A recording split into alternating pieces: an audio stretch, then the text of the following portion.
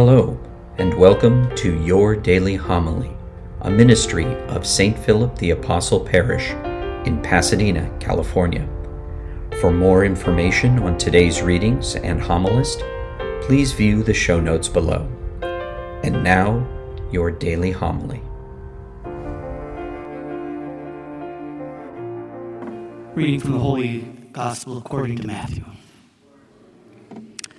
Peter said to Jesus, "We have given up everything and followed you. What will there be for us?" Jesus said to them, "Amen, I say to you, that you who have followed me in the new age, when the Son of Man is seated on his throne of glory, will yourself sit on 12 thrones, judging the 12 tribes of Israel.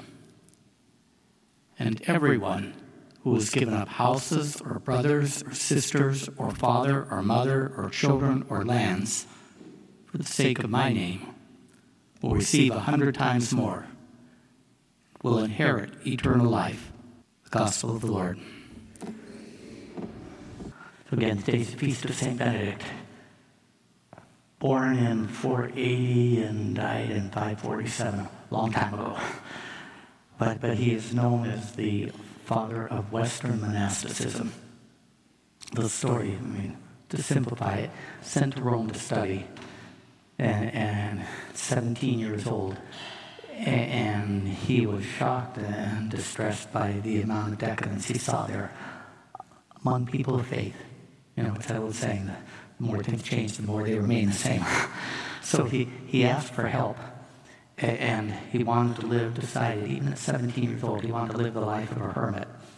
So he was helped to find a cave about 50 miles from Rome and started living there as a hermit. But pretty soon, within 3 years, his holy way of life started attracting men to him. And they wanted to join him, the start of the Benedictine order. So eventually, as it developed, he had to write a rule for the order.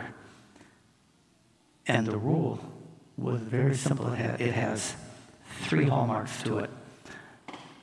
And it did become the model for religious orders throughout the Western world.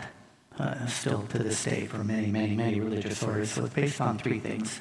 Number 1, binding yourself to a place.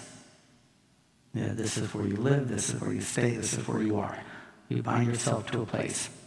Number 2, the practice of Lectio Divina, reading sacred scripture and meditating on it in a particular way with intentionality to get a deeper understanding of scripture. And number 3, what's the motto for his order? Prayer and work. So those 3 things, and he said to have a real spirituality, you need to balance those 2 things, your prayer with your work. They get out of balance, your spirituality generally gets out of balance. And so those, to this day, are the 3 hallmarks of the Benedictine order. And I don't know if anybody here has ever been to St. Andrew's Abbey up in Palermo. You see those exact three things at work there.